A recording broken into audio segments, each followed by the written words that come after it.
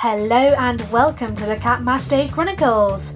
We have exciting, interesting and powerful stories from cat owners about well-being.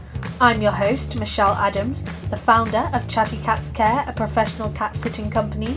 Join me as I dive deep into conversation with cat owners about their individual journeys. Tune in every Wednesday for a new episode.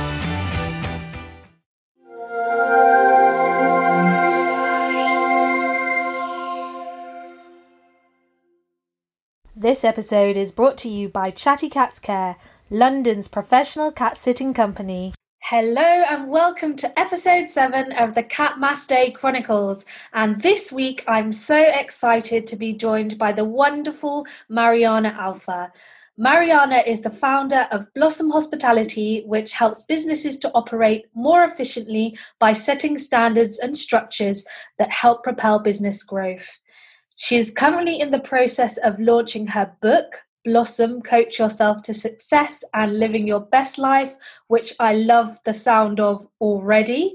And this will be available to purchase soon.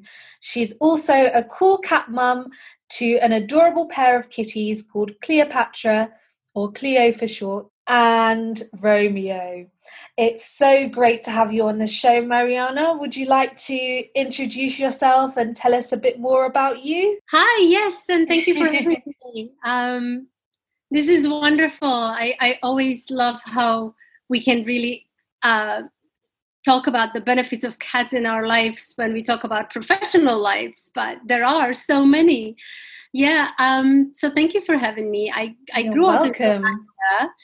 I grew up in Slovakia. Most of my childhood I spent there during the communism, actually, in my earlier years. And then I moved to US when I was 22, and I spent 19 years in between Washington, D.C. and New York. Okay. And just about 3 years ago, we moved to London. My partner had a job opportunity we couldn't really say no to. Plus, we were ready for a little bit of a change. So it's been kind of versatile in terms of moving and living on different continents. And I've spent 19 years, pretty much all the years while living in US. I spent in hospitality industry in serious leadership roles. Mm-hmm. Only the past year, actually April last year, I started my company called Blossom Hospitality. Okay. Yeah. So fairly recent. Yes, rather recent. I had a great contracted job when we moved here, and after my contract finished, it was just sort of different calling, different purpose, different doors were opening, and I couldn't not walk in. No, absolutely. And I feel like when things are kind of in place or set like that, then you need to seize the moment and just take the opportunity as it comes to you. You know, I believe that everything kind of happens for a reason. So whatever happens in our lives, we should try to choose the path that's kind of right for us. So, thank you for that introduction. And I'd love to find out a little bit more about Blossom, maybe the name and what kind of inspired you to start the company and how it kind of all began. I know you gave us the brief little introduction there, but could you tell us a bit more about Blossom and what it's about? Sure. So Blossom Hospitality is really something I've put together after working on my niche and combining my coaching, my executive coaching skills that I've obtained. I pretty much finished my contracted job assignment. I was a vice president of food and beverage in a global hotel company. And I sort of just wanted to combine and learn something different, learn how to replace control, command, leadership, learn how to really, really choose a different approach with coming up generations and learn how I could contribute to society. I've been in touch with a lot of companies, and I've been hearing, from friends, family, working working for different companies. There are a lot of toxic environments out there. There are a lot of toxic leaders out there that just need to be helped. I don't think they're aware of their behaviors or lack of behaviors, for better say, and they just really need a different approach to be able to grow and develop themselves. So I went back to school last year and I got myself the executive coach diploma through the coaching academy. Amazing.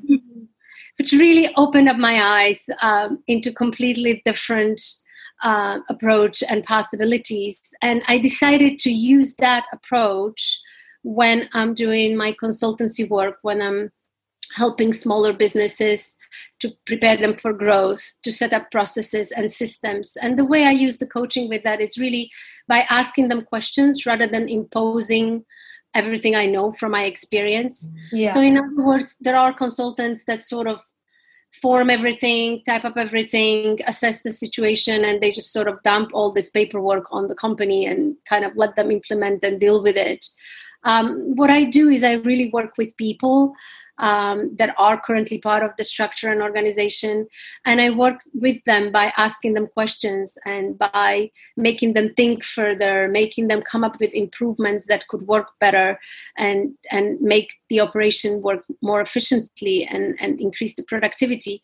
So, and that also kind of seamlessly leads to what can be done from the leadership level, what can be done on a top level in terms of setting the right tone for the culture within the company, in terms of what can be done in terms of whether the mission and vision statements are even relevant. When was the last time they were redone? Do people even believe in it?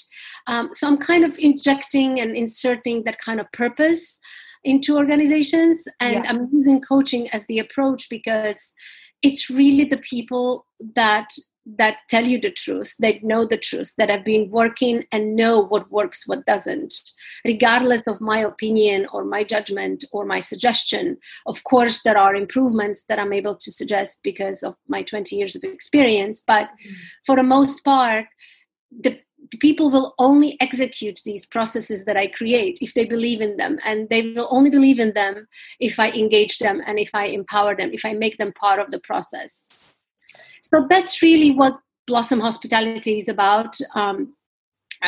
Me combining the coaching techniques into getting the most out of people, and by just working hand in hand with client. I don't do consultancy work that's known as, I don't even like the word consultants, actually. I just really hold their hand from the moment I get on board until everything is done and implemented and everyone is trained and everyone is a believer and everyone knows there is a big purpose behind coming to work every day. And that's how Blossom Hospitality started, picking a name, Blossom. I've always wanted part of the name of the company to be hospitality, because not only of my 20 years in that field, experience in that field, but also because I feel that hospitality is a little bit behind as an industry in terms of having the coaching approach, in terms of leadership, knowing better ways to manage people and lead people. And also because I'm really passionate. That's just my baby. Hospitality is my baby. And the word blossom is really just a word I believe in. When I go to events or meet people, people usually, the question that it's just inevitable when you meet someone. So what do you do for a living? Or what do you do? Nowadays I wish people ask you, what are your hobbies? Who are you as a person? But unfortunately, it always starts with what do you do? Yes. So for me, it's very simple. I make people and companies thrive and blossom and flourish. And they usually ask, so how do you do that? What exactly do you do? How do you make them blossom? How do you make them flourish? And then, obviously the answer is very clear. If it's individuals, and that's how my individual coaching clients prosper here, it's really doing just individual coaching sessions. And if it comes to the companies, it's using that coaching approach and combined with my expertise, and really rebuilding the structures, rebuilding the process flow, and and just kind of bring in that new ray of light and a new purpose. So the things are just kind of boosted with the right efficiency. Yes. No, absolutely. And I think the name Blossom is so fitting for everything that you spoke about, because it's like a flower, isn't it? You start off as a small bud, and then when you grow, when your business grows, you grow and you flourish. And you're so right about working with people in companies, because people are what make a business. People are what make the business successful. So if, somebody's doing something that's not right, or it's not helping, and if the person isn't really, trying to seek help or trying to improve, then yes, absolutely, it could be damaging. And I actually used to work in the hospitality industry myself. So it's wonderful. Yeah. So not at the top, at the bottom scale of things, I guess. It was just a part-time job when I was at uni. But I remember such long hours, a lot of stress, a lot of pressure.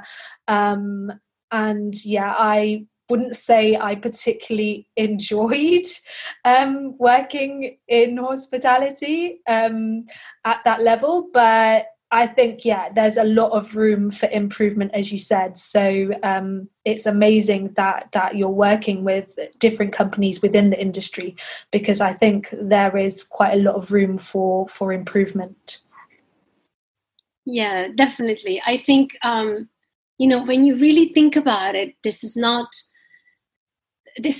hospitality is all about people. So if people that are the hospitalians, as I call them, and it's hospitalians I also dedicate my book to, if they are supposed to breathe that hospitality, if they are supposed to promote the hospitality and live the hospitality, meaning if you're there as that hospitalian and showing that you care more about the others than about yourself in the given moment, you have to be treated the same way, and you have to do it from your heart. And so if you have any nonsense or toxic bosses above you, or if the company doesn't have the right processes or systems in place, it kind of takes away from you doing it from your heart. It brings in frustration and stress. And it doesn't have to be that way. Hospitality is all about being there for people and being genuine about what you do. So the moment it becomes,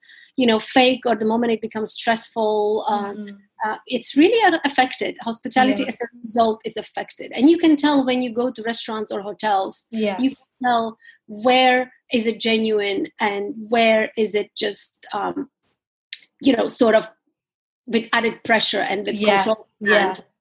Where the steps of service, for example, or where everything is just kind of, memorized training manual, or because, the manager is watching, and where is it actually really genuine? And you can tell the difference. Oh, absolutely. Because when it is genuine, you want to return, you want to stay there longer, you feel comfortable. So yeah, completely. And it's so important. You mentioned something about your book there just briefly. And I know we introduced it earlier, but can you tell us a bit more about that as well? That's really exciting that you're launching a book. Yes, I know. I can imagine. It's not that I'm planning to write another 20. This might be the only one, but you never know. You never know. You never know. Yes, so my book should be coming out by end of August. Amazing. I just, I'm getting the first quotes from the printers as we speak. Everything's been illustrated and formatted, and it's been a journey. I thought that writing a book itself, it's the big deal, but actually going through the publishing of it, that's a big deal.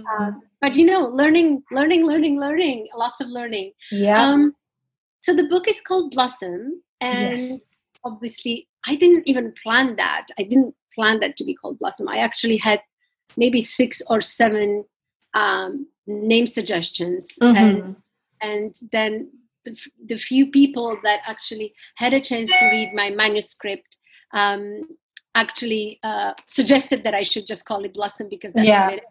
Exactly. So funny enough, it is going to end up being called Blossom again. unintentionally, but I always, I trust people around, and I trust people that care, and all of them are part of my life as part of my journey. So I know they have best interests in mind. So it's really a compilation of my story. It's more or less my autobiography, but it's divided into small stories. I've been featured in magazines or books of the other people just by small individual stories that were, more of an interest at that given time. And my close friends would always tell me, you should just write a book. You should just write a book. And so actually last year when I was at the school back in the academy doing my coaching diploma, I had to write a thesis that was, I think, 13,000 words.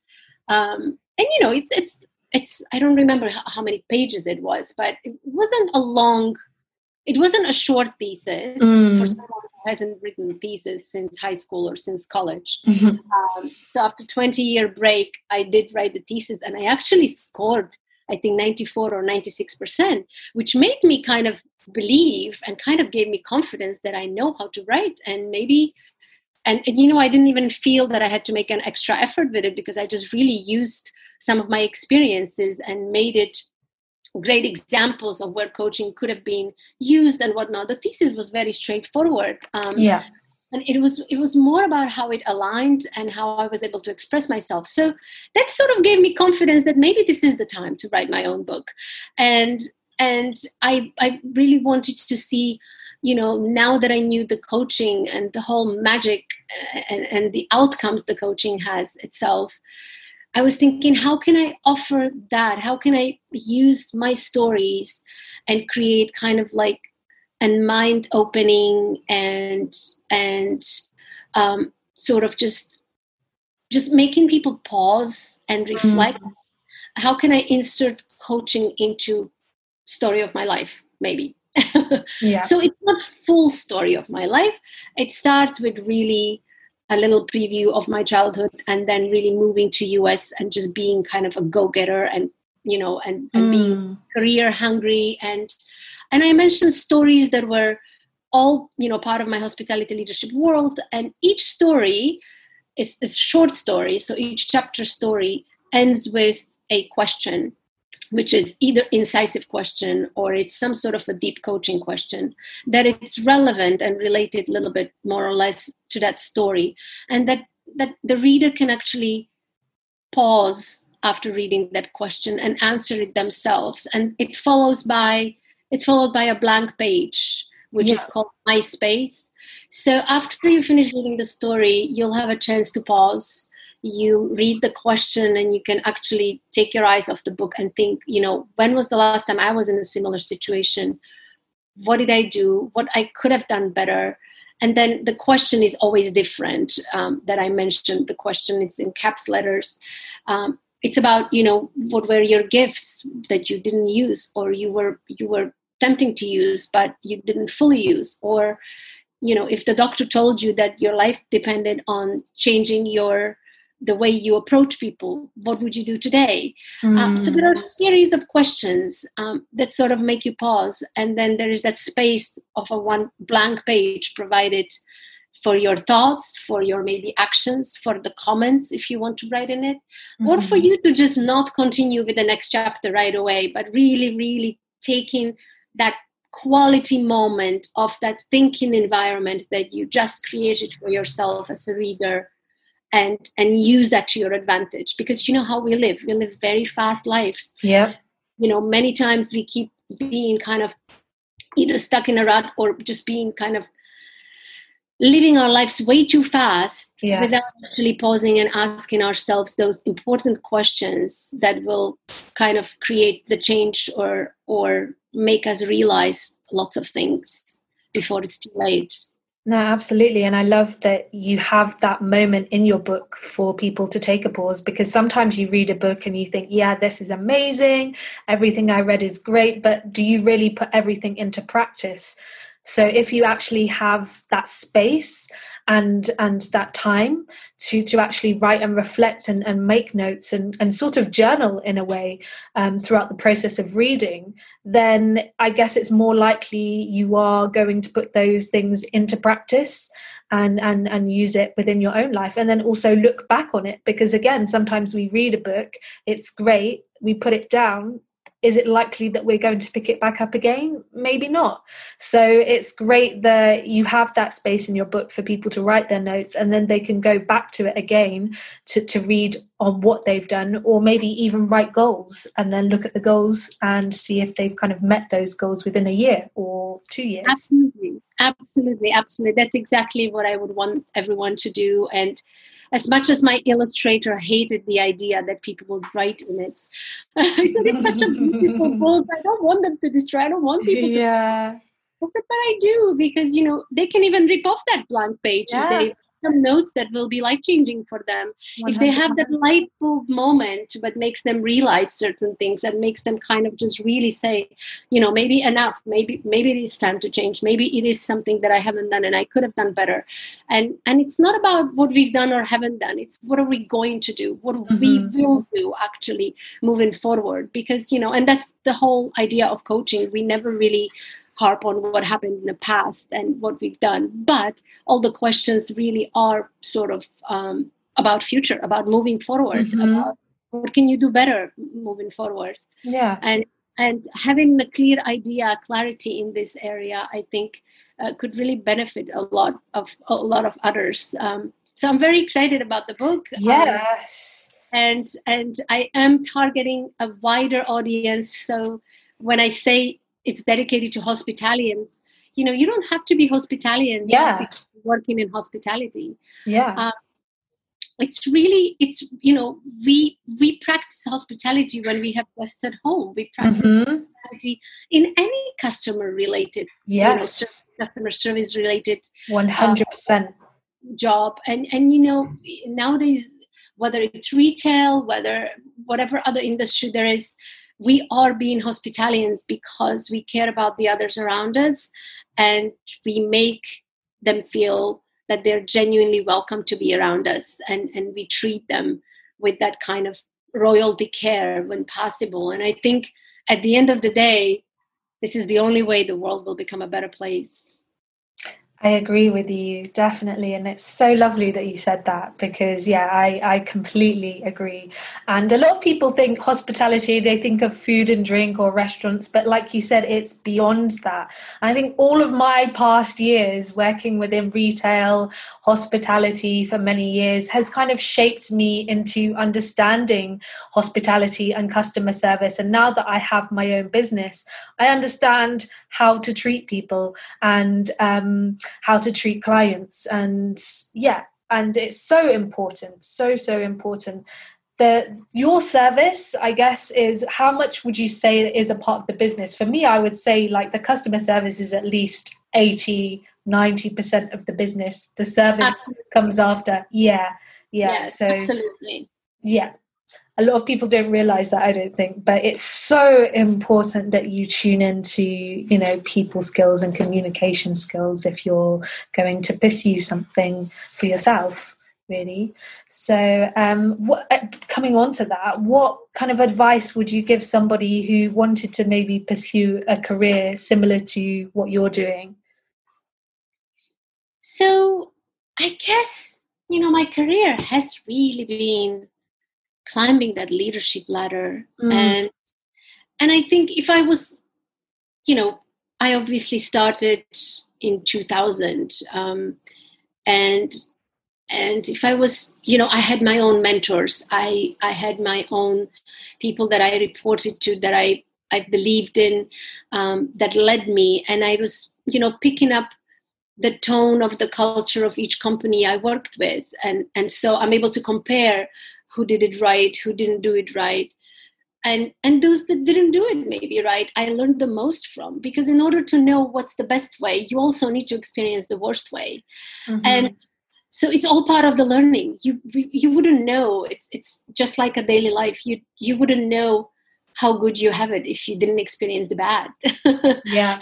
That's how it works. That's how the destiny is of everyone, that we have to go through the roller coaster and experience it in order to know and choose our own path and choose our own way of working and of living. So I guess, I definitely had some, control command, supervisors, managers, directors above me. I also was the control command leader, which nowadays obviously doesn't work. Younger generations don't respond to that leadership style at all, which is why, coaching and mentoring is the way to go. But I would just really, really go back to, the only advice I'd have is really think about who is the biggest asset for your company. And if it is people, create the healthy work environment. Have systems and processes in place that make sense, that you actually have people that use them approve and agree with, and empower them. Just empower them to give you the best results, empower them to use the expertise they brought to your company on the first place. That's why you hired them. So why would you clip their wings after? And don't ever micromanage. I think that's just not creating the right healthy environment. And absolutely. And if people are not happy to come to work every day, then there's no point. And when it comes to the company, that's my recent thing. It's only been a little over a year, so I haven't per se built the success of a large company yet. It's still sort of considered a startup, but I guess one of the things that I would recommend is just,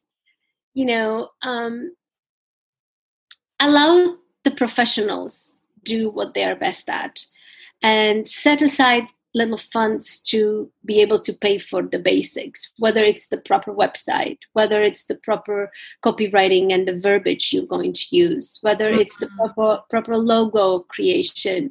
I think with a little bit of research, everyone realizes there's a lot of resources, and I understand that nowadays with a lot of technology in place, we're able to do a lot ourselves. But sometimes some people might feel that, for example, creating your own website, it might be a learning experience. And if you're up and if you love doing that, if you like that little work, then perfectly fine. I love the challenge. But if that's not your forte, and if you have certain expectation, it's okay to pay the experts, and it's okay to have certain expectation and let them do what they're best at, because we are not all experts in everything. Not saying that we can't do it, but I'm just saying sometimes you see some of the websites of companies done and you can tell that it was just kind of improvisation. And it doesn't maybe send the right messages, or it doesn't, portray what it needs to do, So I that would be my just only advice when it comes to starting the company. Just know what your purpose is. Stick to the purpose.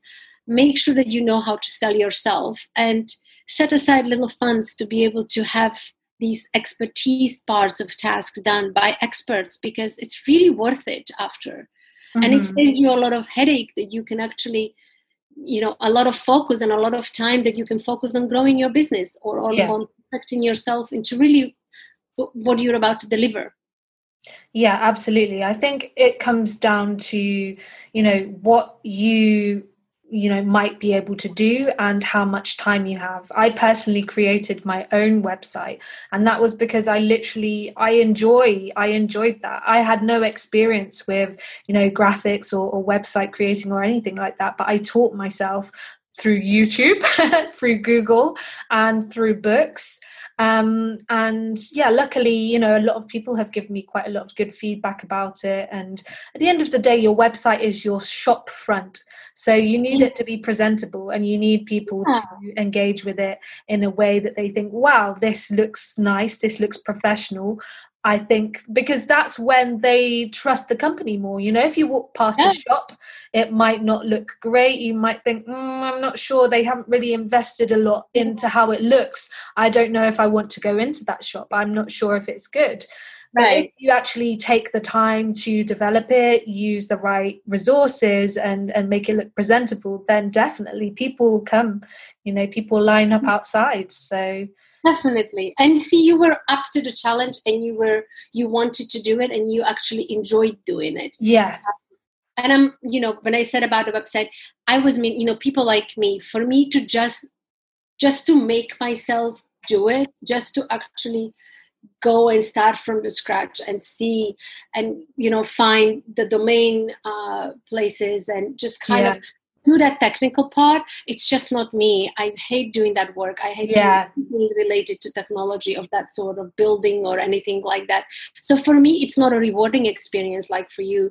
For me, it's just painful experience, and it would just it would just make the whole experience of starting my business more frustrating rather than joyful. So I always ask myself every day, whenever I'm torn and whenever I have to make decisions, I always ask myself, will this help me or will this harm me? That's one question. And second question, will this bring me joy? Because I chose that I want every experience of my journey to be joyful. So if there is a task that I know will not be joyful because it's just not me and I just don't like certain aspects of it, I just outsource people because it's just a better decision for myself. I'd rather have a joyful experience of everything that I do, that it's part of this. Yeah, 100%. I agree with that. And on that note as well, I'm not great with numbers. So when it comes to anything to do with the accounting stuff or working out that stuff, I'd rather outsource because, again, same as you, it would just give me a headache and it wouldn't make running the business enjoyable. I think you need to really understand what you're good at within your business and what you enjoy doing. And if that's something that you don't enjoy, then like you said, outsource. That's the best way to progress. Otherwise, it just feels like a job rather than a passion. And I believe that your business should be a passion. Yeah, I absolutely agree. And at the end of the day, most of us start our own companies because we want to have the freedom of doing what we want. And so by tying ourselves to tasks that are not enjoyable and that cause us all these headaches, and if it's a matter of small, financial funds that we set aside, we shouldn't even think twice about it. It's another thing if you set aside a goal that you want to learn by this time and that time. I want to learn how to do my own accounting. I want to learn how to do all that. Be aware and acknowledge whether that's really something, whether that's a realistic goal and whether it aligns with your qualities and skills and what you would actually enjoy is one thing. But forcing yourself to do it just because, because you think you should, or there is some sort of a outer expectation that you're pushing on yourself, I just don't think it makes sense. And if I stopped working for toxic bosses and or organizations that dictate every step and move of mine, why would I do the same to myself when I'm working for myself? I'm absolutely the CEO. Exactly. So I delegate my work to others, and that's it. Yeah, no, completely agree with that 100%.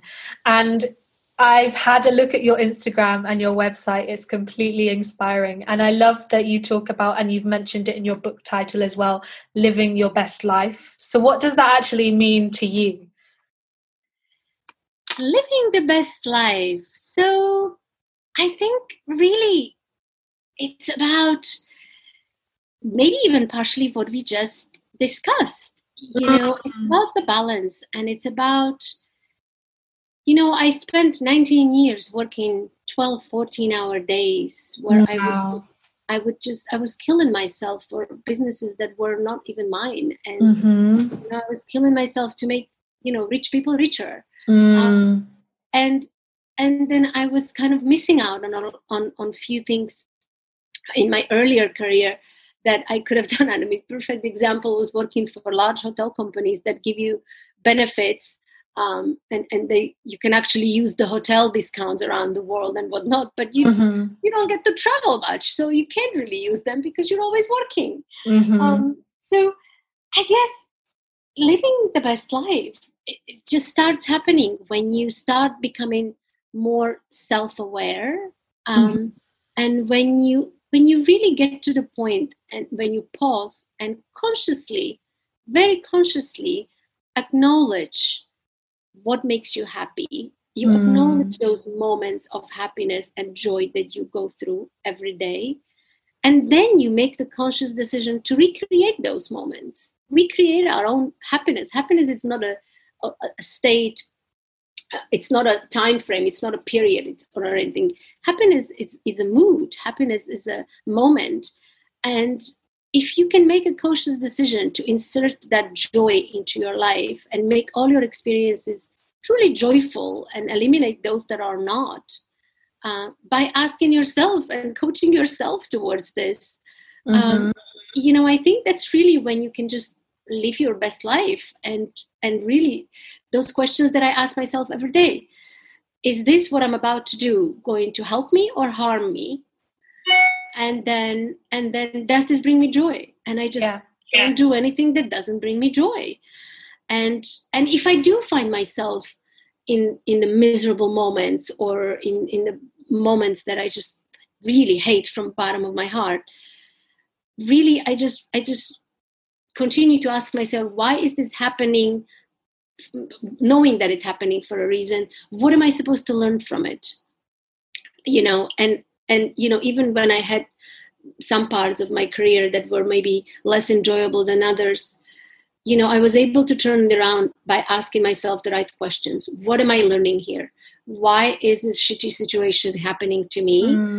And rather than, focusing on whys, just kind of looking for, what is the purpose of me learning this? What could I have learned from this? If this didn't happen, what would I miss out on learning here?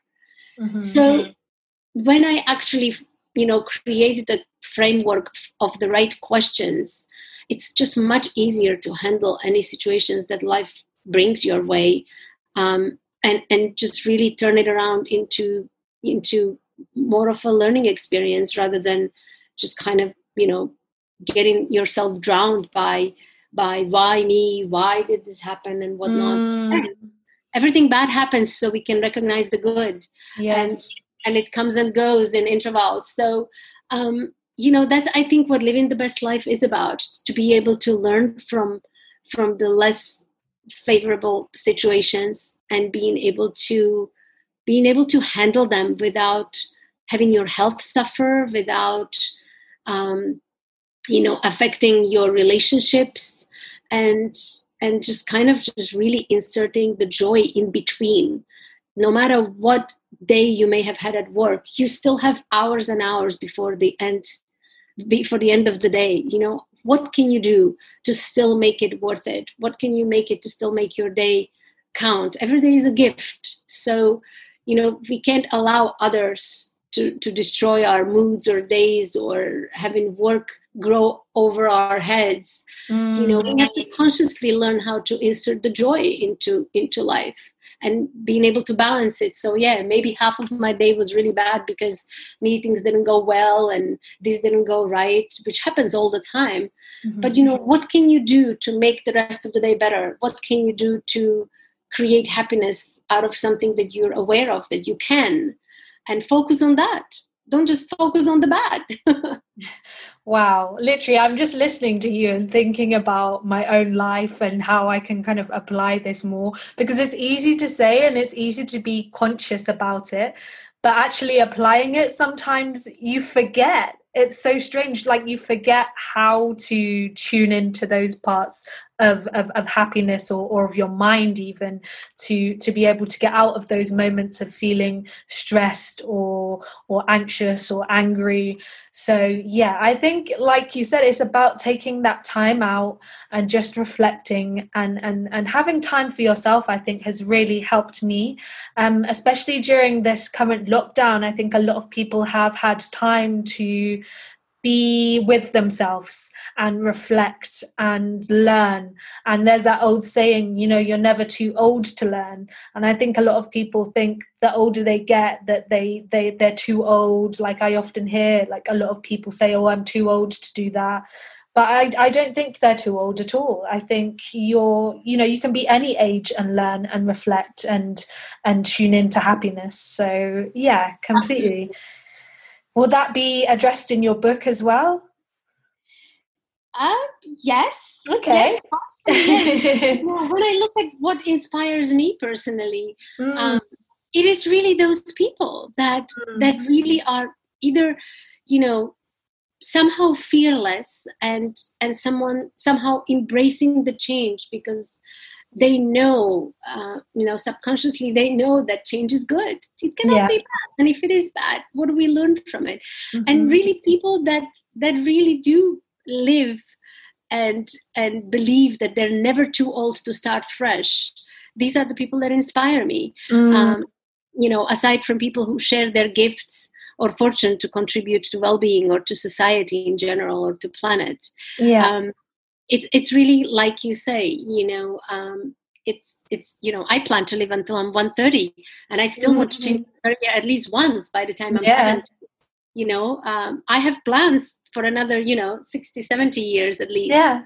So it's never too late. Like you said, it's never too late, and your gifts are waking up within you every year, and every day is a gift. And then every day you find out maybe something else about yourself if you just really, really focus on you and make the decision to make yourself consciously happy. 100%. Wow, it's just so inspiring listening to you and everything that you've said. It's been amazing. Thank you. So we're moving on to my favorite part of the show now, which is your awesome cats. And could you give us a short little intro about them? So, the highlight of my life, the highlight. So I used to have, back when I was working for Mandarin Oriental in 2003 in Washington, D.C., one of the chefs I worked with found a small ginger cat in the bushes that was thrown out. And he kind of said, we already have 3 cats. My wife won't let me keep her. Do you want her? And I said, well, I'm not really a cat person. I'm more of a dog person. She's like, no, but when you see her, you're going to fall in love. You'll see. Okay, well, obviously that happened. The moment I saw the little kitty, I fell in love. We became inseparable. So her name was actually Gingy, Ginger Cat. And we had the most beautiful 12 years together. When we had her, she actually passed away in New York, and she had, unexpected heart failure.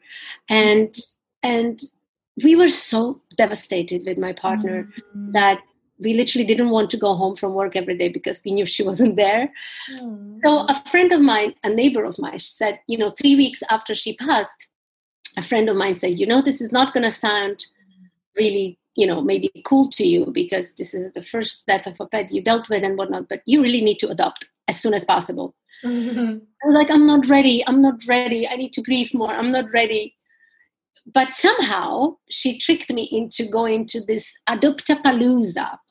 It's an event. It's called Adoptapalooza. So they pretty much, some of the shelters and foster homes load the pets into the cages, obviously, carriers, into those moving trucks. And they park these trucks in the city centers or area of the city centers. They announce the event into the neighborhood. And rather than waiting for people to come to the shelters, they actually come to the neighborhoods, have the music going on. Amazing. Going on, and people and families come and they pick their pet. They pretty much bring the pet to you. If you're kind of postponing the visit of the shelter, then what shelter comes to you. And so my neighbor, very consciously and tricked me into going there. And I said, what's the worst that could happen? Well, the worst that could happen was that I did adopt the 2 cats. And I called my partner who was at work, and he's a chef. And I said, don't even get your chef uniform off. Just jump in a taxi and come, because I just met the 2 most adorable kitties. And I think they showed me they want to be with us, because I passed by their specific cage and Romeo was just sticking his paws on me. And when I opened it, he jumped on my shoulder and he just started licking my face. So I was thinking, I can't leave him here. I can't. He picked me. He chose me. Yeah. And Cleopatra was obviously in the cage, kind of just watching. She's always been laid back and whatnot. But that's how we ended up adopting them 3 weeks after my Gingy cat died. And Wow. we kind of went over the whole, feeling guilty. Is it too soon? And then kind of just realizing, you know what? It's never too soon. There are tons of furry animals waiting to be loved and cared for. And Ginger is just looking at us from the heaven and being happy that her cousins are now here, and we take care of her cousins really well. Aww.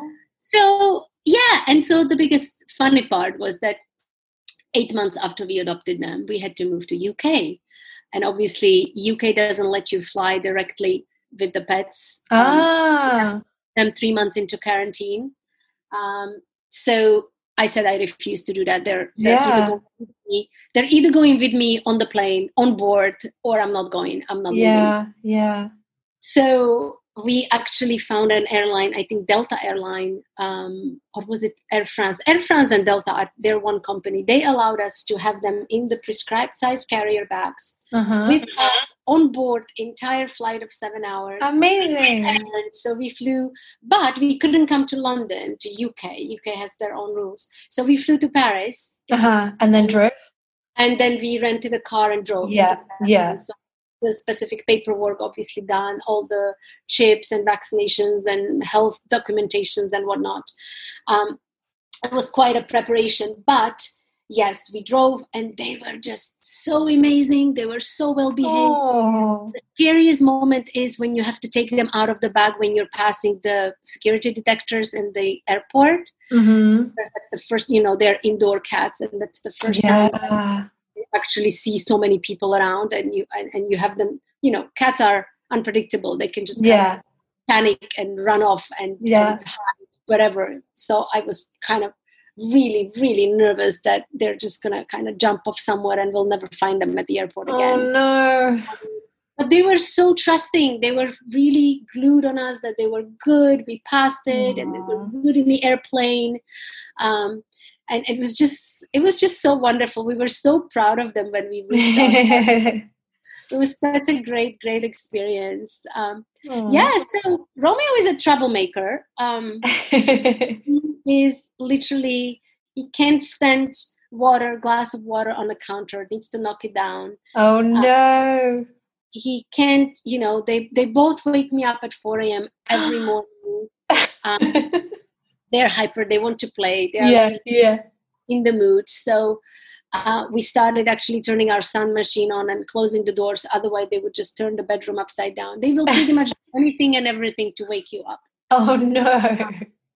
So we try to teach them how to stay outside. And then when the alarm goes off for us at 7, that's when we come out, and that's when they'll get fed. But they'll try all kinds of tricks before. They're so smart. Yeah, they are so, so smart. Too smart.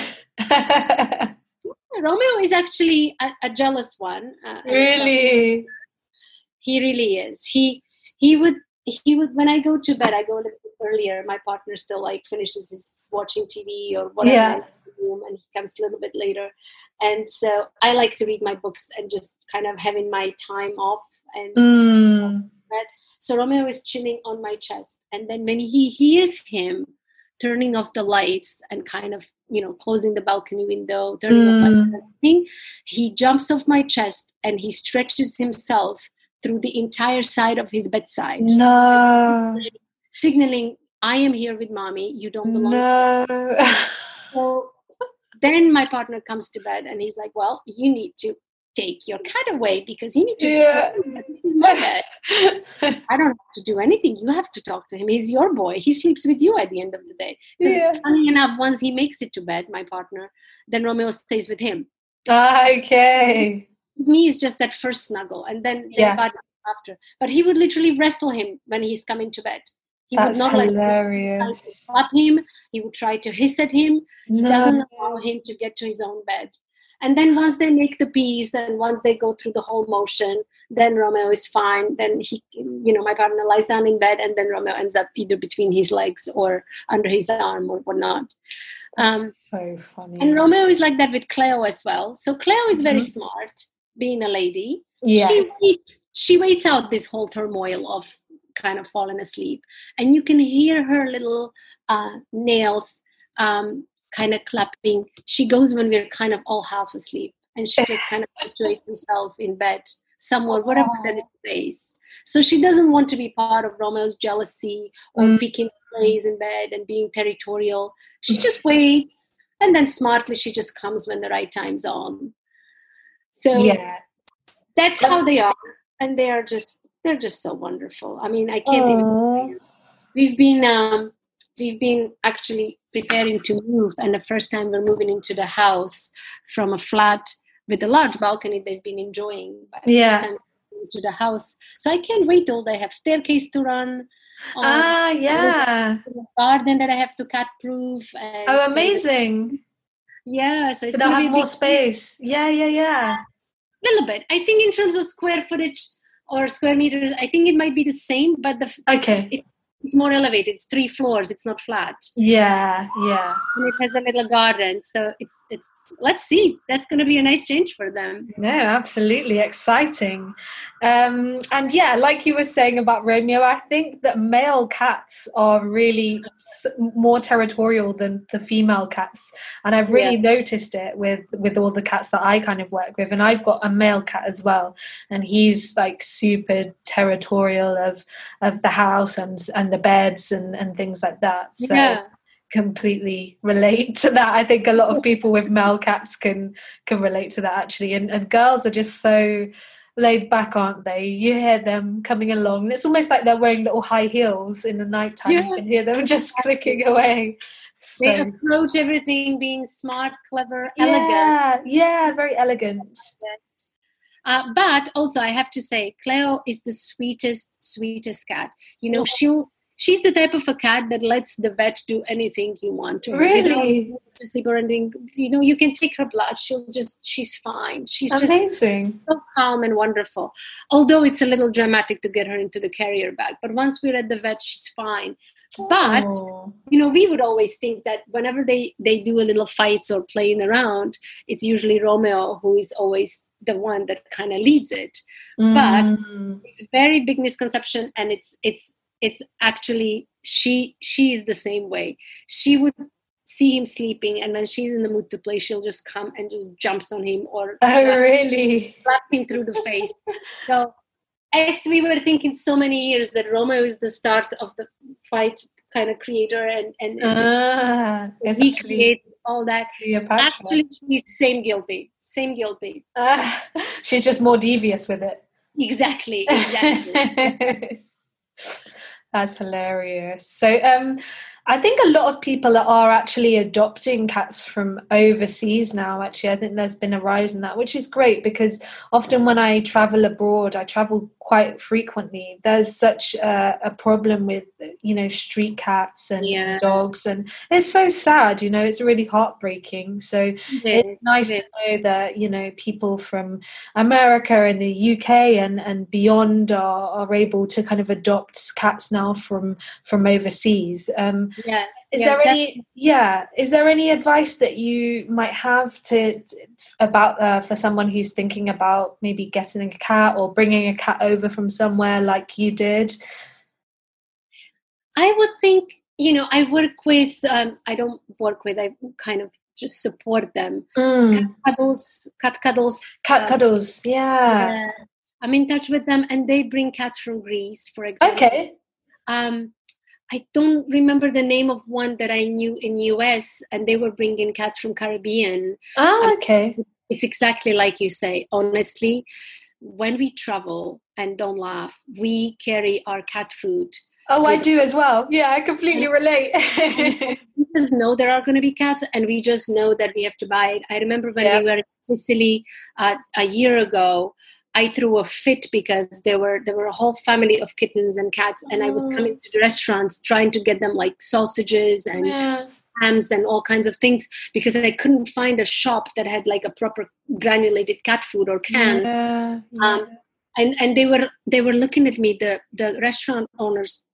You know, I would order my entree, and then I would order grilled shrimp and package it to go. He said, and they would always look at me like, "Oh, to go? Is it for someone? No sauce, no salt, no pepper, nothing, just the pure shrimp. Yeah. And they're just looking at me. I said, okay, if you really need to know, it's for the cats down the street. So, and they would always look at me, but this is great. This is grade A shrimp. This is, they're paying for it. I don't care how much I'm paying for it. They need that good protein. Yeah. So this is the story of my life. My partner knows already that the moment the cats show up, that's what we do. In Santa Lucia, we were sneaking the sausages in our pockets from our That's amazing. Under our deck, there were kittens, and we were just waiting, and they were waiting till we get back, and they were all kind of there. Bless. So it's all about, part of our trips and tripping, it's shopping for cat food and feeding the whole community of cats. Oh, yeah, absolutely. Me too. I do exactly the same. Often people, especially maybe I've been to Egypt, and they didn't, like you said, they didn't have any cat food around in the shop. So I literally bought the next best thing that I could find, which was tuna and things like that. And then I started feeding them, my friend and I, and people were looking at us like we were crazy. And then they asked us if we had cats, and then we said yeah, and they were like, and you keep them in your house? And we were like, yes, they're pets. There's no concept of understanding that cats and dogs are pets. And feeding is one thing, but actually what I've come to acknowledge, that the best thing we could do when we travel and we see these poor cats is really, if we don't mind and could spend the extra euros, dollars, pounds, getting some of the stray cats into the vet for a proper checkup. Yes. Or also neutering. Getting spayed and neutered, exactly. Yeah. Because they'll go through less drama in the neighborhood after that. 100%. The proper nutrients. And, at the end of the day, they are, by nature, they are hunters. So they'll always take care of their own food at some point when we're gone. But it's not a lot of people there locally maybe that can, spend that money to really take care of them from the veterinary perspective. So I think that's really something that I am, committed to do. And also, when it comes to adopting, every shelter does know more or less what the behaviors of the specific cats are. I think just make it a focused decision. Make it, make it very conscious. Really pick, not selfishly. First of all, it's great if the pet picks you, like Romeo picked us. Yes, yeah, exactly. And then learn as much as you can about it. Back in the days, you couldn't Google everything. Mm-hmm. Now you can Google what are the poisonous flowers for the cat. What are the foods that we normally humans eat that are really not good for the cat? Knowing that, for example, cats don't show pain. So doing the frequent vet checkups and having maybe pet insurance pays off. Yes. But again, it's the best thing to do. It's the most innocent love anyone will ever experience in their life. It's the companionship that brings that balance. They're part of the huge balance that they bring to everyone's life. I think just by us kind of noticing when it's time to relax. And sometimes, when I'm in the most stressful moments of mine, I just look at my cats and I'm like, wow, what a life you guys are having. Look at how you relax. And then I look at them and I'm thinking, well, I can choose to do that too. Maybe I can turn off my brain for a couple of hours and absolutely. You learn so much from them. They forced me to take a nap so many times when I knew I was tired and I knew I had to keep going, but I knew I also need to recharge. And it was so much easier with them, being surrounded by their furry warmth and just by the companionship. It's just it's giving and getting love back in equal measures. It's indescribable what that pet love and cat love can do. 100%. They're family, you don't look at them as pets. They become family. So they really do. Yeah. Oh, it's so lovely talking to you about that. And also in episode 6, the episode before this episode, I'm talking about exactly what we've just been speaking about cats abroad and feeding cats and what you can do for cats that are stray. So that episode just before this one will be all about that. So if you want to tune in and listen to that, you can. And yeah, thank you so so much for everything. This conversation was just so fulfilling and amazing, and I've learned so much. I think the listeners will learn so much. And just for the listeners as well, where can they connect with you online? When can we find out about your book and your services? And of course, I've posted some photos of Cleo and Romeo on the Chatty Cats Care page, and I feature them quite a lot. So for our listeners, I'll be posting another photo of Cleo and Romeo, and of course you, so everybody can see what you guys look like. So yes, so where can we find more information about you online? Thank you so much for having me. This was so lovely to be able to share. Anytime through my blossomhospitality.com website or my Instagram pages. I have Blossom Hospitality Instagram page, as well as Marianna Alfa, my own one that's more personal and inspirational. That's just thoughts of every day. But, through the Instagram messaging, very easy. Through the Facebook as well. I'm all out there. And and I'm a huge fan of you. So you can connect me. Anyone who can connect with me. I'm a huge fan, and I'm part of Chatty Cats Care now because you're my favorite. So, thank you. I can't wait till you're able to stay with them. I know, I'm so excited. I really can't wait to meet them, especially now you've told me more about their personalities. I cannot wait. It's going to be hilarious. It'll be fun, yeah. Yeah, definitely. So thank you so much again, and please don't forget to rate, review and subscribe to this podcast. Thank you. Thank you.